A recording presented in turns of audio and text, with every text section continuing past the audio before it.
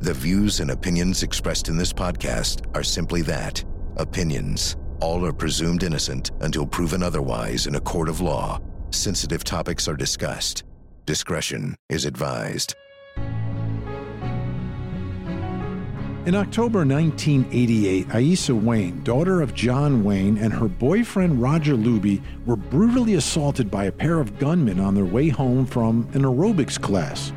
Was this attack a retaliation to some of Luby's shady business dealings? Or was Aissa's soon-to-be ex-husband the one behind the assault? I'm Vinnie Politan, and welcome to the Court TV podcast. This week, we have an audio edition of our original series, Someone They Knew with Tamron Hall. This episode is entitled, The Duke's Daughter. Have a listen. This is the Court TV podcast. John Wayne is probably the best-known person that's ever resided in Newport Beach. John Wayne, to me, was a larger-than-life icon. Aissa Wayne was John Wayne's daughter. Aissa made some interesting choices in terms of men. She started dating Roger Luby. They had gone to a morning exercise class, and they're confronted by two men with handguns. One man took out a knife and severed his Achilles tendon. They took her head and hit her a couple of times on the concrete. It sounded almost like a mafia thing. It was like a hit.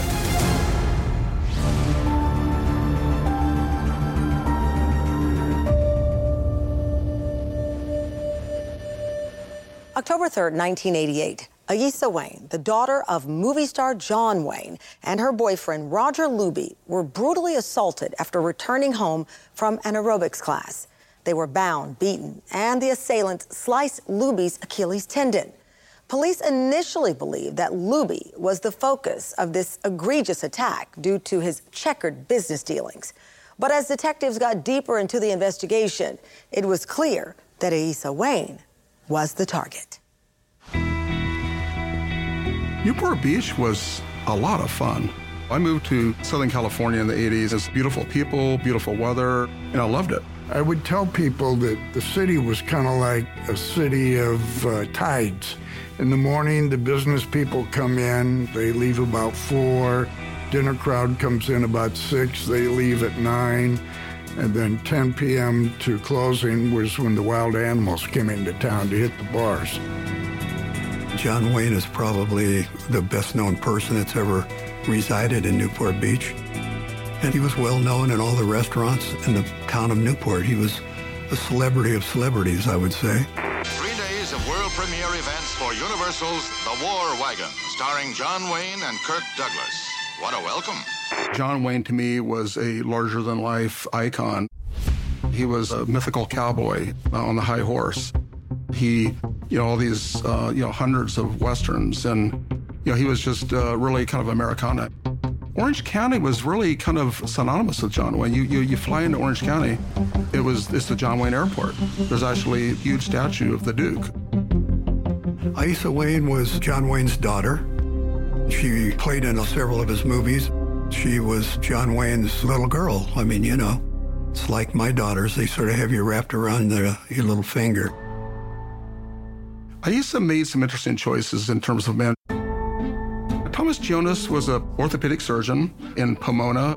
They had met on a blind date in 1986. They got married pretty quickly, and they had a kid within a year, Anastasia. Tom Jonas is a unique person. He has a huge ego, and I think he basically can be described as a man where rules don't apply to him.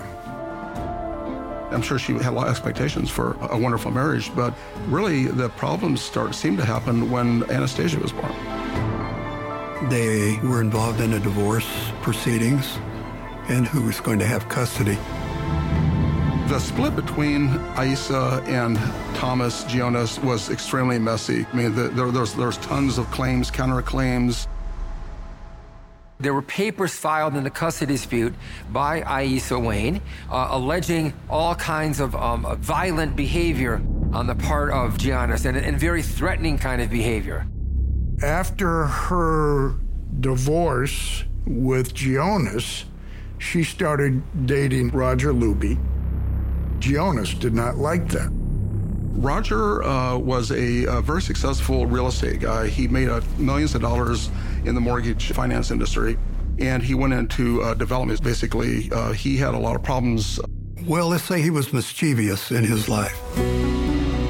On October 3rd, 1988, Aissa had been staying with Roger Luby in his residence in town. They had gone to a morning exercise class and drove home. And to get into his estate there, they opened the gate, turned into the garage, and as they're getting out of the car inside the garage, they're confronted by two men with handguns. They said, "Are you Roger Luby?" And Roger Luby said yes, and they proceeded to tie them up, and they started beating Roger on the ground. One man took out a knife and severed his Achilles tendon. Then they turned to Aissa and took her head and also hit her a couple of times on the concrete, causing her to bleed. They said, "You messed with the wrong guy. You do this again, we're going to kill you." It left the impression as though this was a retaliatory move and an act of intimidation. Roger was severely wounded, was bleeding heavily. They were taken to Hoag Hospital, which is just down the street. They were treated and released. Aissa got more than 24 stitches. He had to go into a hip to ankle brace for like months afterwards for treatment of his Achilles tendon. There was a lot of damage, and he would complain even for months and years later there's still numbness in it. He was never really the same after that. I knew Roger Luby before this crime occurred. I had interviewed him as a result of an organized crime investigation. There was a lot of inference that that threat and the egregious attack against Roger made him the focus of the crime. They'd ask, "Are you Roger Luby?" They didn't say, "Are you Aissa Wayne?" They said, "Are you Roger Luby?" Yes. Okay, boom. The Achilles tendon. It sounded almost like a mafia thing. It was like a hit. Roger Luby, he was on the hook for like $54 million in money to redevelop an old Broadway department store. And his investors bailed on him like halfway through, and so he was kind of screwed. He had to file for personal bankruptcy, and he was in massive litigation. And so at first, there was a lot of speculation that they were after him. I interviewed Aissa Wayne the next day, and I also interviewed Roger Luby separately. They ran through the whole scenario of the crime. One of the interesting aspects of that, as the suspects were leaving, Roger Luby looked back and watched suspect number one as he left, and it looked like to him he had a bad leg, a very pronounced limp, and he noticed that. Detective Sergeant Mike Jackson and Detective John Desmond took a hard look at every person that was associated with their lives. No one backed away from any of the elements of potential criminality. And ultimately, this started to focus more on the good doctor and Aissa Wayne than on Roger Luby. The day of the attack, there was no surveillance. Suddenly, out of the blue, there was no issue or interest in what Aissa Wayne was doing that particular day.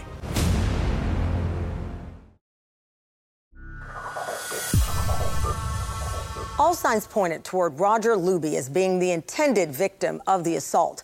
But after interviewing Luby and Aissa Wayne, Detective Sergeant Mike Jackson of the Newport Beach PD had a different theory. One that centered on Wayne and the custody battle for her daughter, Anastasia.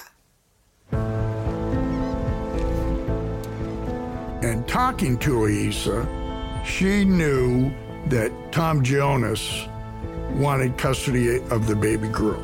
And he hired a private investigator, Dan Gall, to see and monitor Aissa's activities as to how much time did she really spend with the child.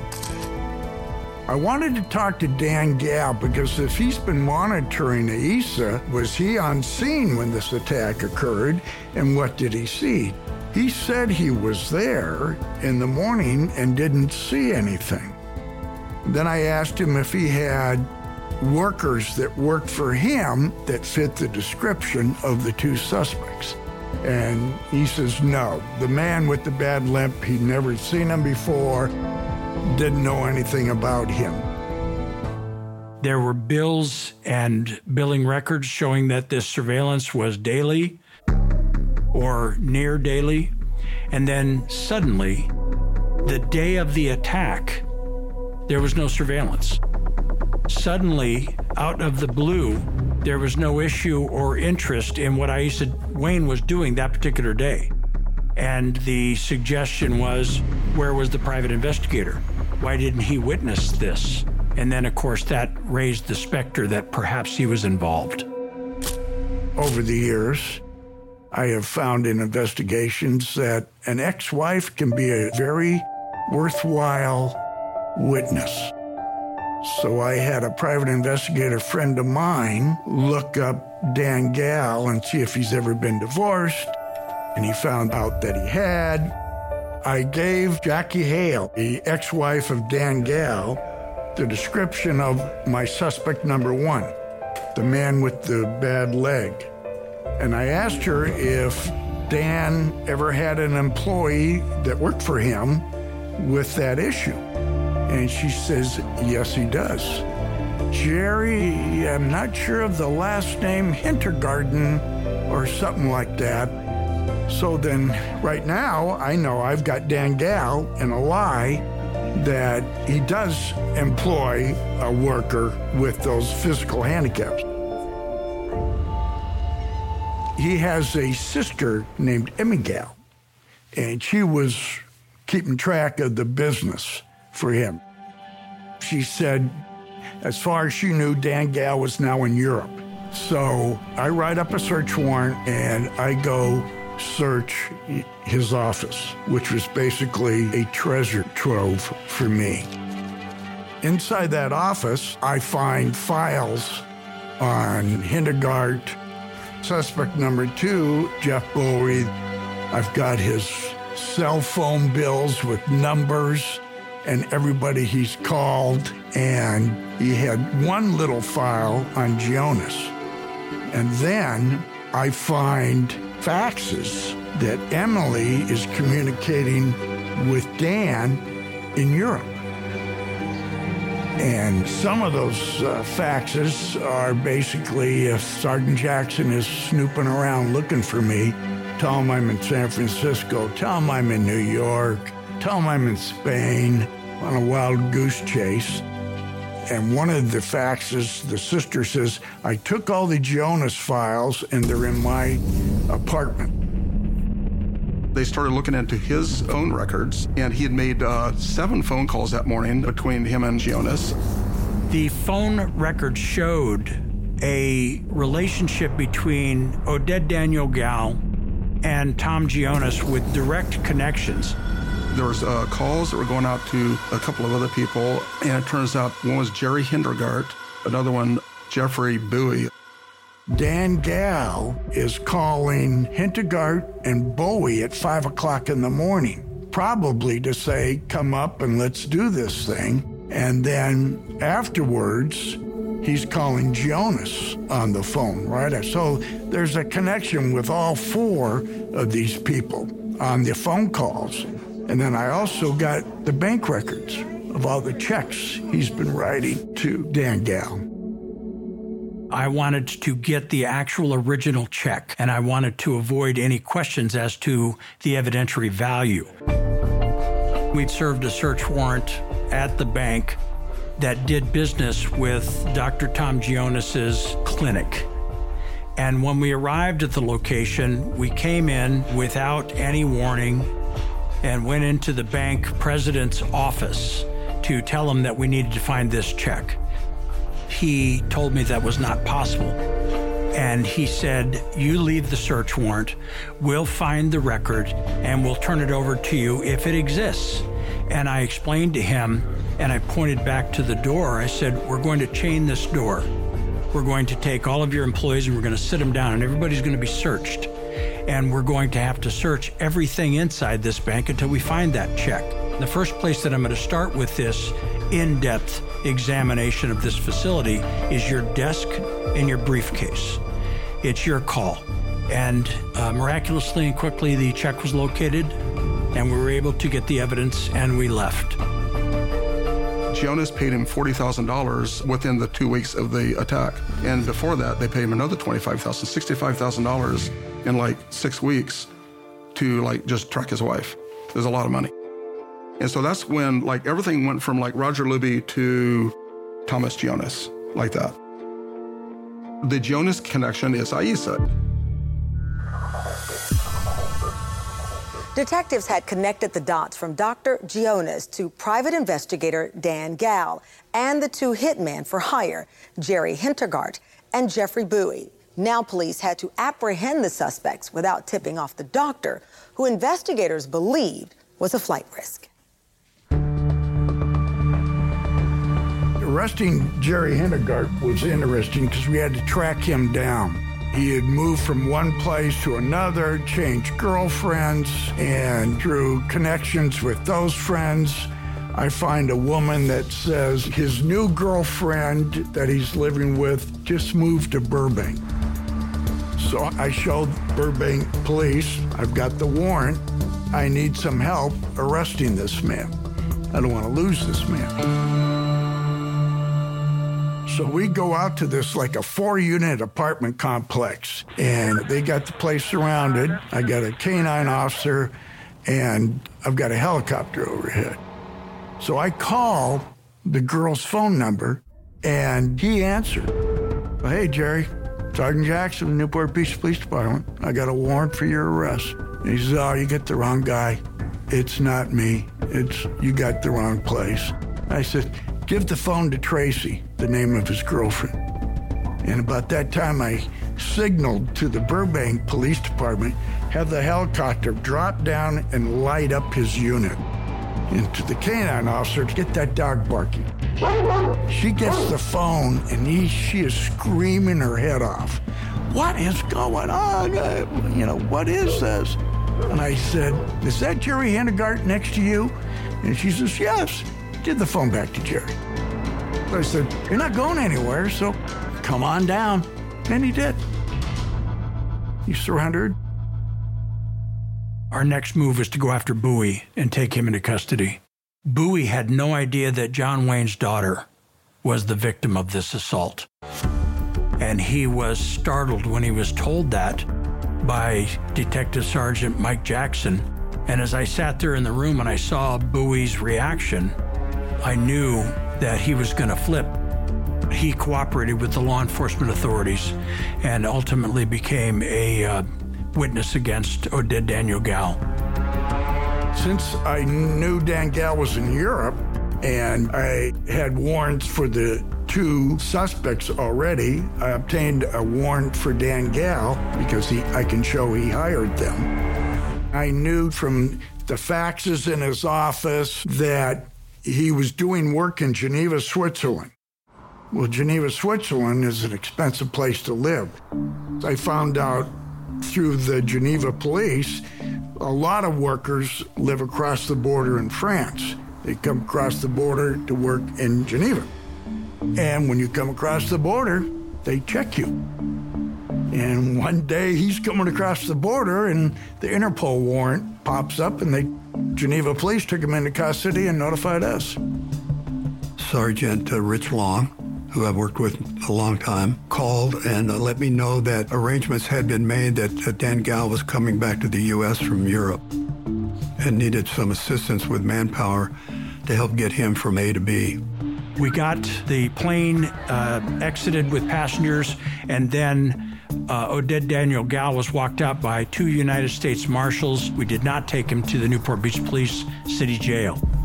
We took him to the Grand Hyatt Resort, where we had arranged for a set of rooms that were adjoining to be able to establish a comfortable place to take an interview and a full confession that we recorded.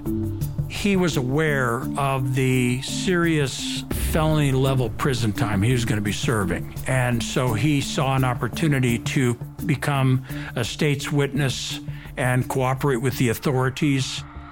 By the time I got to Tom Gionis, I'm kind of fearful that he would flee the country. So we're kind of keeping an eye on him. He lived in a nice house out in Pomona. So when I had the warrant, I had a couple of detective cars were on each side of the house, and I called him up. I said, "Tonight's the night, Tom. We either come in and get you or you come out."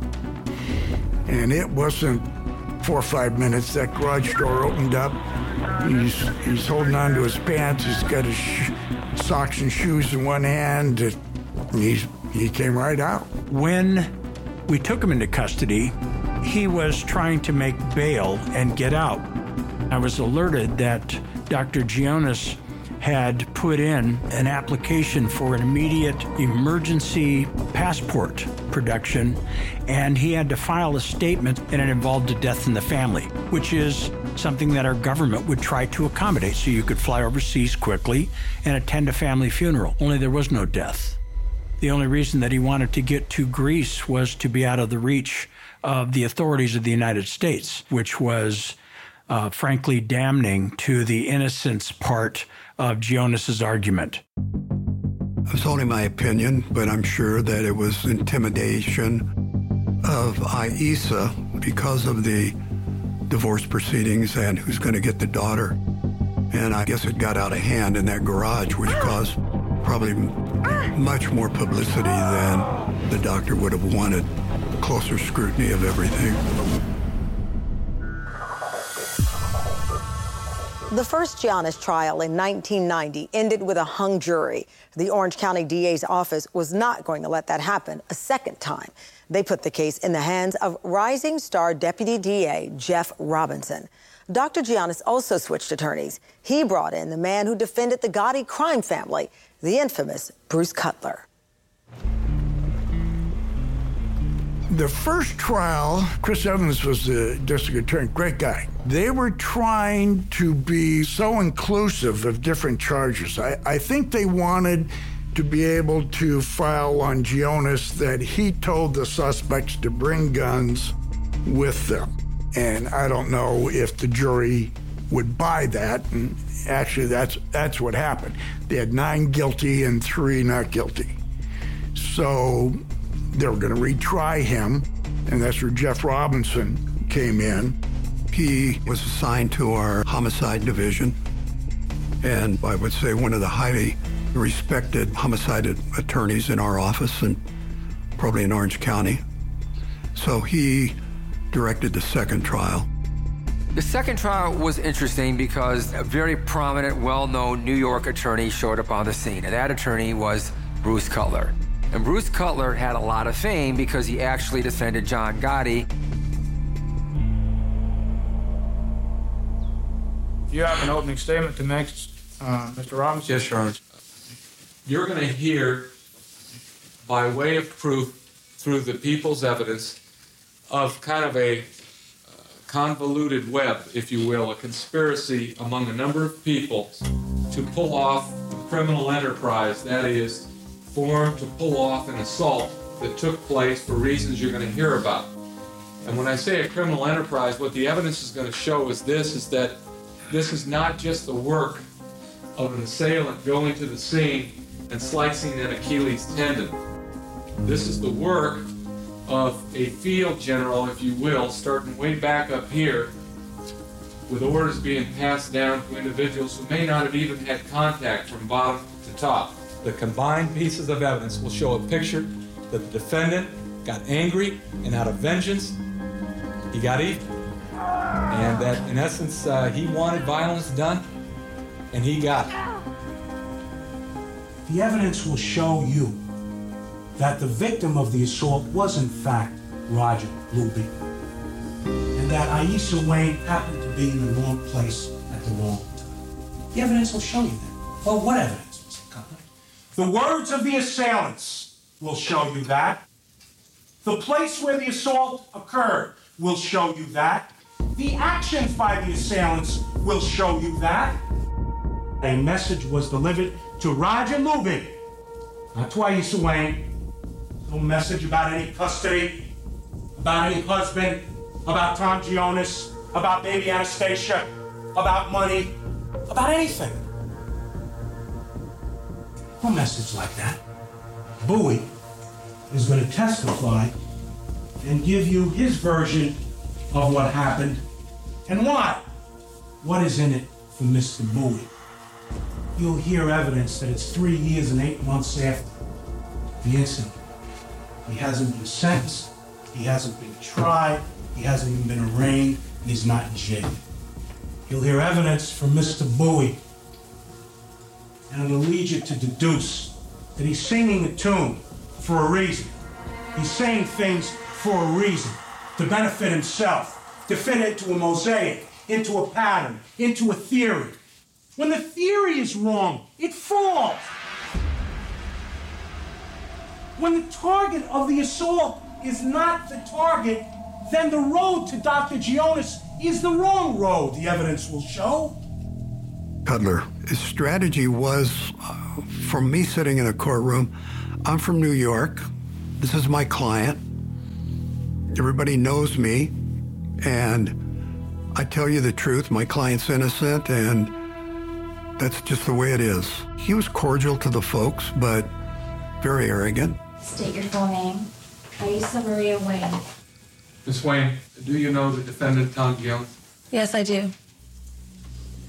And did you have a daughter by Tom Gionis? Yes, I did. And what is her name?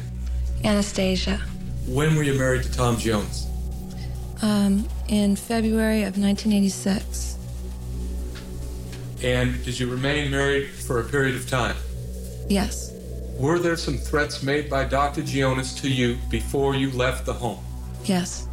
Can you tell us what threats did Dr. Gionis make to you before you left with your baby? He threatened that he would kill me or anybody else that got in the way of him and his child. That was one of the threats. Another threat was that if I messed with him or the baby, something to that effect, that my body would be dead. That was the exact words. And the third threat was that if I left him, that he would take the baby to Greece and I'd never see her again. This man, according to people I talked to, has a huge ego. And she was afraid of the doctor. She wanted a divorce. Did you tell him you were leaving, or did you leave without him knowing? I left without him knowing. And why? Because I was afraid of him. Did you ultimately become involved in a child custody dispute with your ex-husband, Tom Gionis? Yes. It was just going to be a real bad, messy, ugly custody fight. And I was nitpicky, and he was nitpicky, and we both were trying to get custody of our daughter. Be fair to state, Ms. Wayne, that both sides were involved in this beef, if you will. Yes. Objection to beef, Your Honor. I ought to just stand up, Judge. Daniel Gal had been surveilling Aisa Wayne's movements round the clock. And then there was a trip to Sedona, Arizona. To your knowledge, had you requisitioned anybody to take photos of you as you were there in Sedona? No. Subsequent to your trip to Sedona, Arizona, have you been shown at a previous hearing a number of snapshots that appeared to be yourself, Sarah, Anastasia, and Roger Luby while in Sedona, Arizona? Yes. When Tom Gionis saw Anastasia, his daughter, fawning over Roger Luby poolside at this resort, his behavior changed visibly, according to a dead Daniel Gal.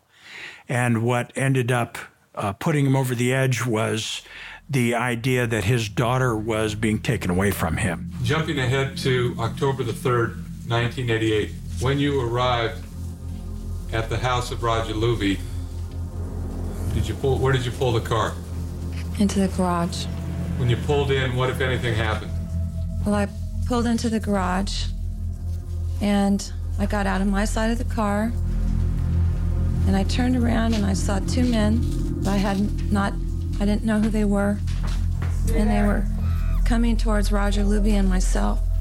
So when they came up, who did the first bit of talking between all the parties? Mr. Hindergart. And what did he say? said, "Are you Roger Luby?" And what, if anything, was said in response? I think he said yes. And then what happened? And then Roger said, "Is this some kind of a joke?" And the guy said, hit him over the head with the gun and said, "This ain't no mother joke. Get down on the ground." And at that same time, the other man grabbed me and pushed me to the ground. And then he handcuffed me. Miss Wayne, at that point, what did you think was going to happen once you were handcuffed and your face was down at that point? I thought I was going to die. At no time did either thug ask you who you were, did they? No. At no time did either thug mention Tom Gionis, did they?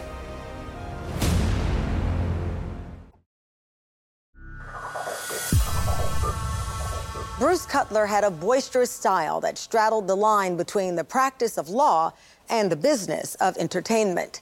However, Cutler's act had not been road-tested here, and no one knew how the jury would receive his bigger-than-life persona. All right, Mr. Cutler, you may proceed. Thank you, I'm pleased to call. The incident that you described, October 3rd, was an unpleasant incident, to say the least, Miss Wayne. It's a terrible thing. You'd agree with me? Yes. First words that you heard them say were, "Are you Roger Luby?" Right? Yes. At no time did either thug ask you who you were, did they? No. At no time did either thug mention Tom Gionis, did they? No. At no time did either thug mention a custody trial. Right. At no time did either thug mention a baby. Correct? Correct.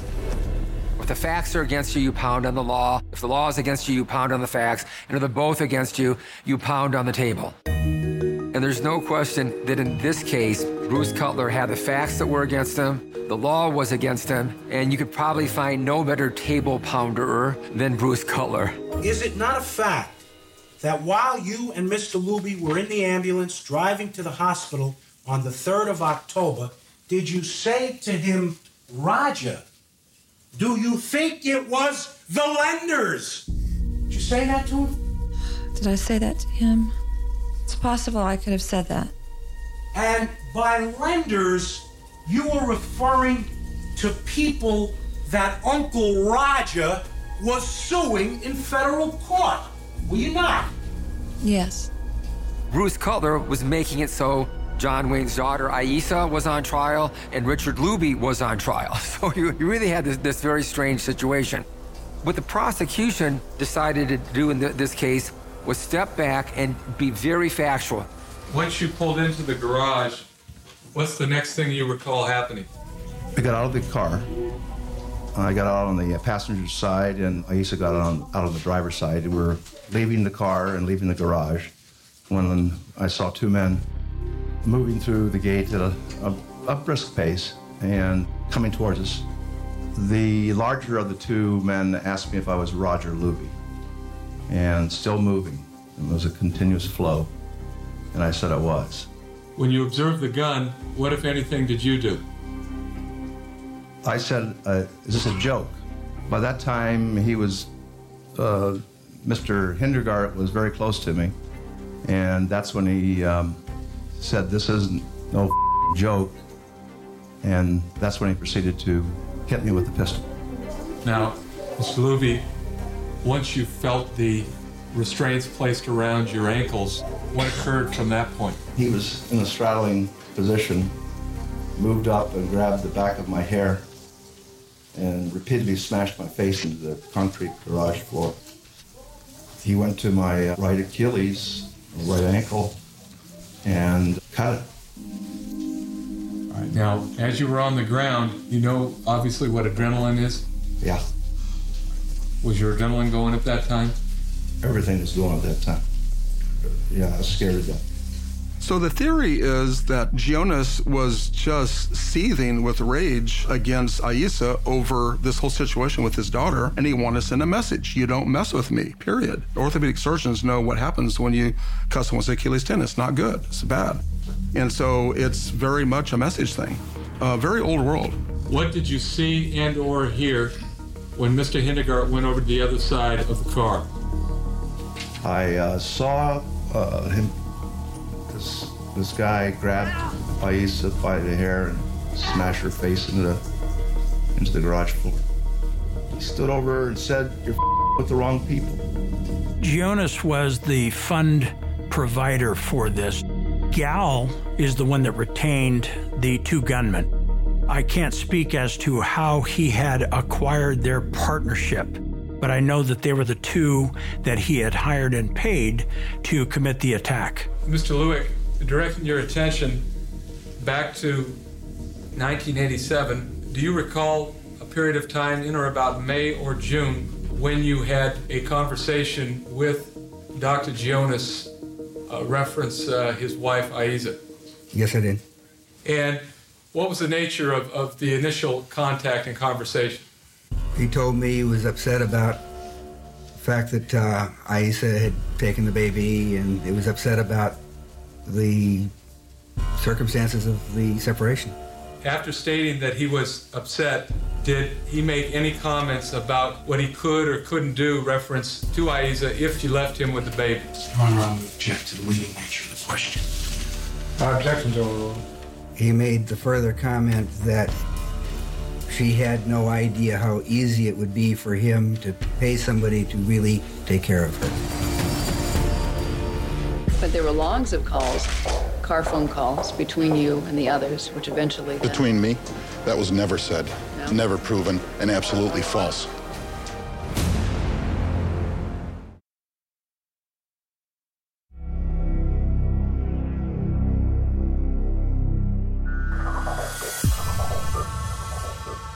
Dr. Gionis would not testify at the trial, neither would the other three men involved in the conspiracy. Once again, Bruce Cutler would put on a show for the jury in his attempt to persuade them that his client was indeed innocent.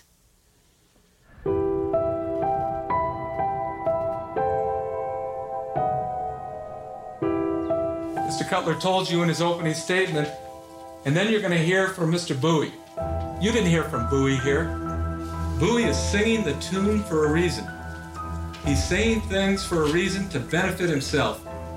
I guess he's telling you that Bowie is going to lay it out against the doctor, but you can't believe him because he's going to get a deal. Ladies and gentlemen, Mr. Bowie isn't in this trial. I've given Mr. Bowie no deal. I don't want Mr. Bowie in here. I want you, if you're going to convict anybody of a crime, you're not going to do it on the word of a bunch of thugs or criminals. You're going to do it on hard, impervious evidence. Bruce Cutler made a big deal about this witness being a liar, and this witness never shows up in the trial. And so, in time of closing argument, it turns out that Bruce Cutler is actually missing a piece he thought he was going to have, and the prosecution is better positioned because, they didn't call this person that Bruce Cutler called a liar. It seemed somehow, some way that we as the defense had a burden of proof. We had to come forward with certain evidence to convince you of our innocence. We don't have to prove anything. We're presumed innocent. Jeff Robinson, in his case as a lawyer, as a prosecutor, must prove beyond a reasonable doubt that Tom was part and parcel of a conspiracy. Maybe Bowie could tell us what Gal said, what it was about, who was behind it. These are not just speculation. These are questions that you as jurors, with that heavy burden of judging another human being, need an answer to. The state, the county, the people didn't call Bowie. That's a failure of proof, I submit. Now, what's interesting is how trials and courtrooms, they have a rhythm and they have a vibe. And there's no question that Bruce Cutler, a very prominent, powerful attorney, incredibly successful. But the streets of New York are not like the beaches of Newport Beach. And so it's very important for an attorney to try to catch that rhythm or vibe that's taking place in the courtroom. But I do have to wonder whether or not Bruce Cutler ever really got in sync with these Southern California jury. in the Superior Court of the State of California in and for the County of Orange. We, the jury, in the above entitled action, find the defendant, Thomas A. Gionis, guilty of the crime of felony, to wit, violation of Section 182.1. When it came back guilty, I felt good for the Wayne family, just like I felt guilty for other victims who relatives had been murdered or whatever, and you can sort of see relief from them that, okay, it's over, we now have a verdict. I think that the truth came out, the fact that he was obsessed with winning this custody dispute. And I think his compulsion and his obsession came through loud and clear to the jury. Well, we're disappointed in the verdict, naturally, but we feel that we're going to do fine on appeal. We're going to file that appeal as expeditiously as possible, and we hope and we expect that eventually Tom Gionis will be vindicated completely.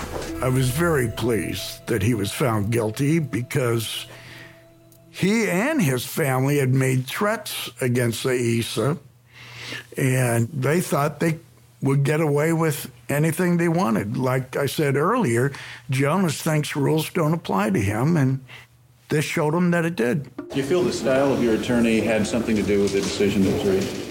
No, I don't. I think it's a predisposition on behalf of the jury to take an adverse look at ex-husbands. But there were logs of calls, car phone calls, between you and the others, which eventually... Between me? That was never said, never proven, and absolutely false. Gionis is sentenced to 5 years in prison, $10,000 in fines, and Aissa and Roger Luby they thought that was it. However, it went to an appeals court, and the appeals court overturned it. Among the problems, the appeals court said that John Luke had testified that Gionis had told him, "I'm so mad, she's not going to get away with this. This could be attorney-client privilege," because he's a lawyer. I talked to Aissa, after, what was it like when they overturned the conviction. They were devastated. After that, the prosecution appealed to the state Supreme Court, and the state Supreme Court ended up reimposing the verdict. He did 5 years. He's a doctor, and that's on his record, up the Medical Quality Assurance Board up there. And so he does pay a price for that. Does it impact what he's done with the rest of his life? I don't know. Hopefully he learned his lesson. In my reflections on this case, many years later, I think the person who really came out of this better is Aissa Wayne.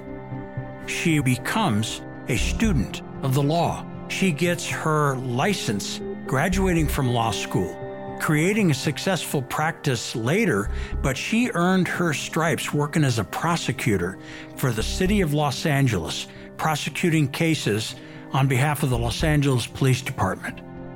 I think that if John Wayne had been alive when this happened, I do not think this would have happened, no. I think he was a larger-than-life guy. I think that he is old school. I think that he would have gone after Gionis himself with his bare hands.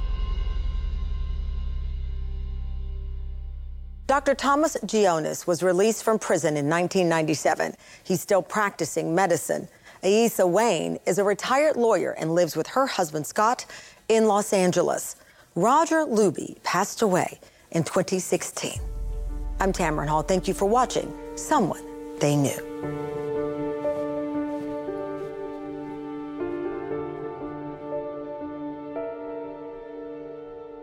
There you have it, another deep dive into a truly fascinating case. If you want to see more of our original series, they are available to stream for free on the Court TV website. Just check the show notes for a link. And to keep up with the biggest current true crime stories, you can see me every weeknight at 8 p.m. Eastern on my show, Closing Arguments. Thank you so much for downloading, and as always, please don't forget to hug the kids. This podcast is a production of Court TV. Go to CourtTV.com for more content, trials on demand, and to find out how to watch Court TV in your area.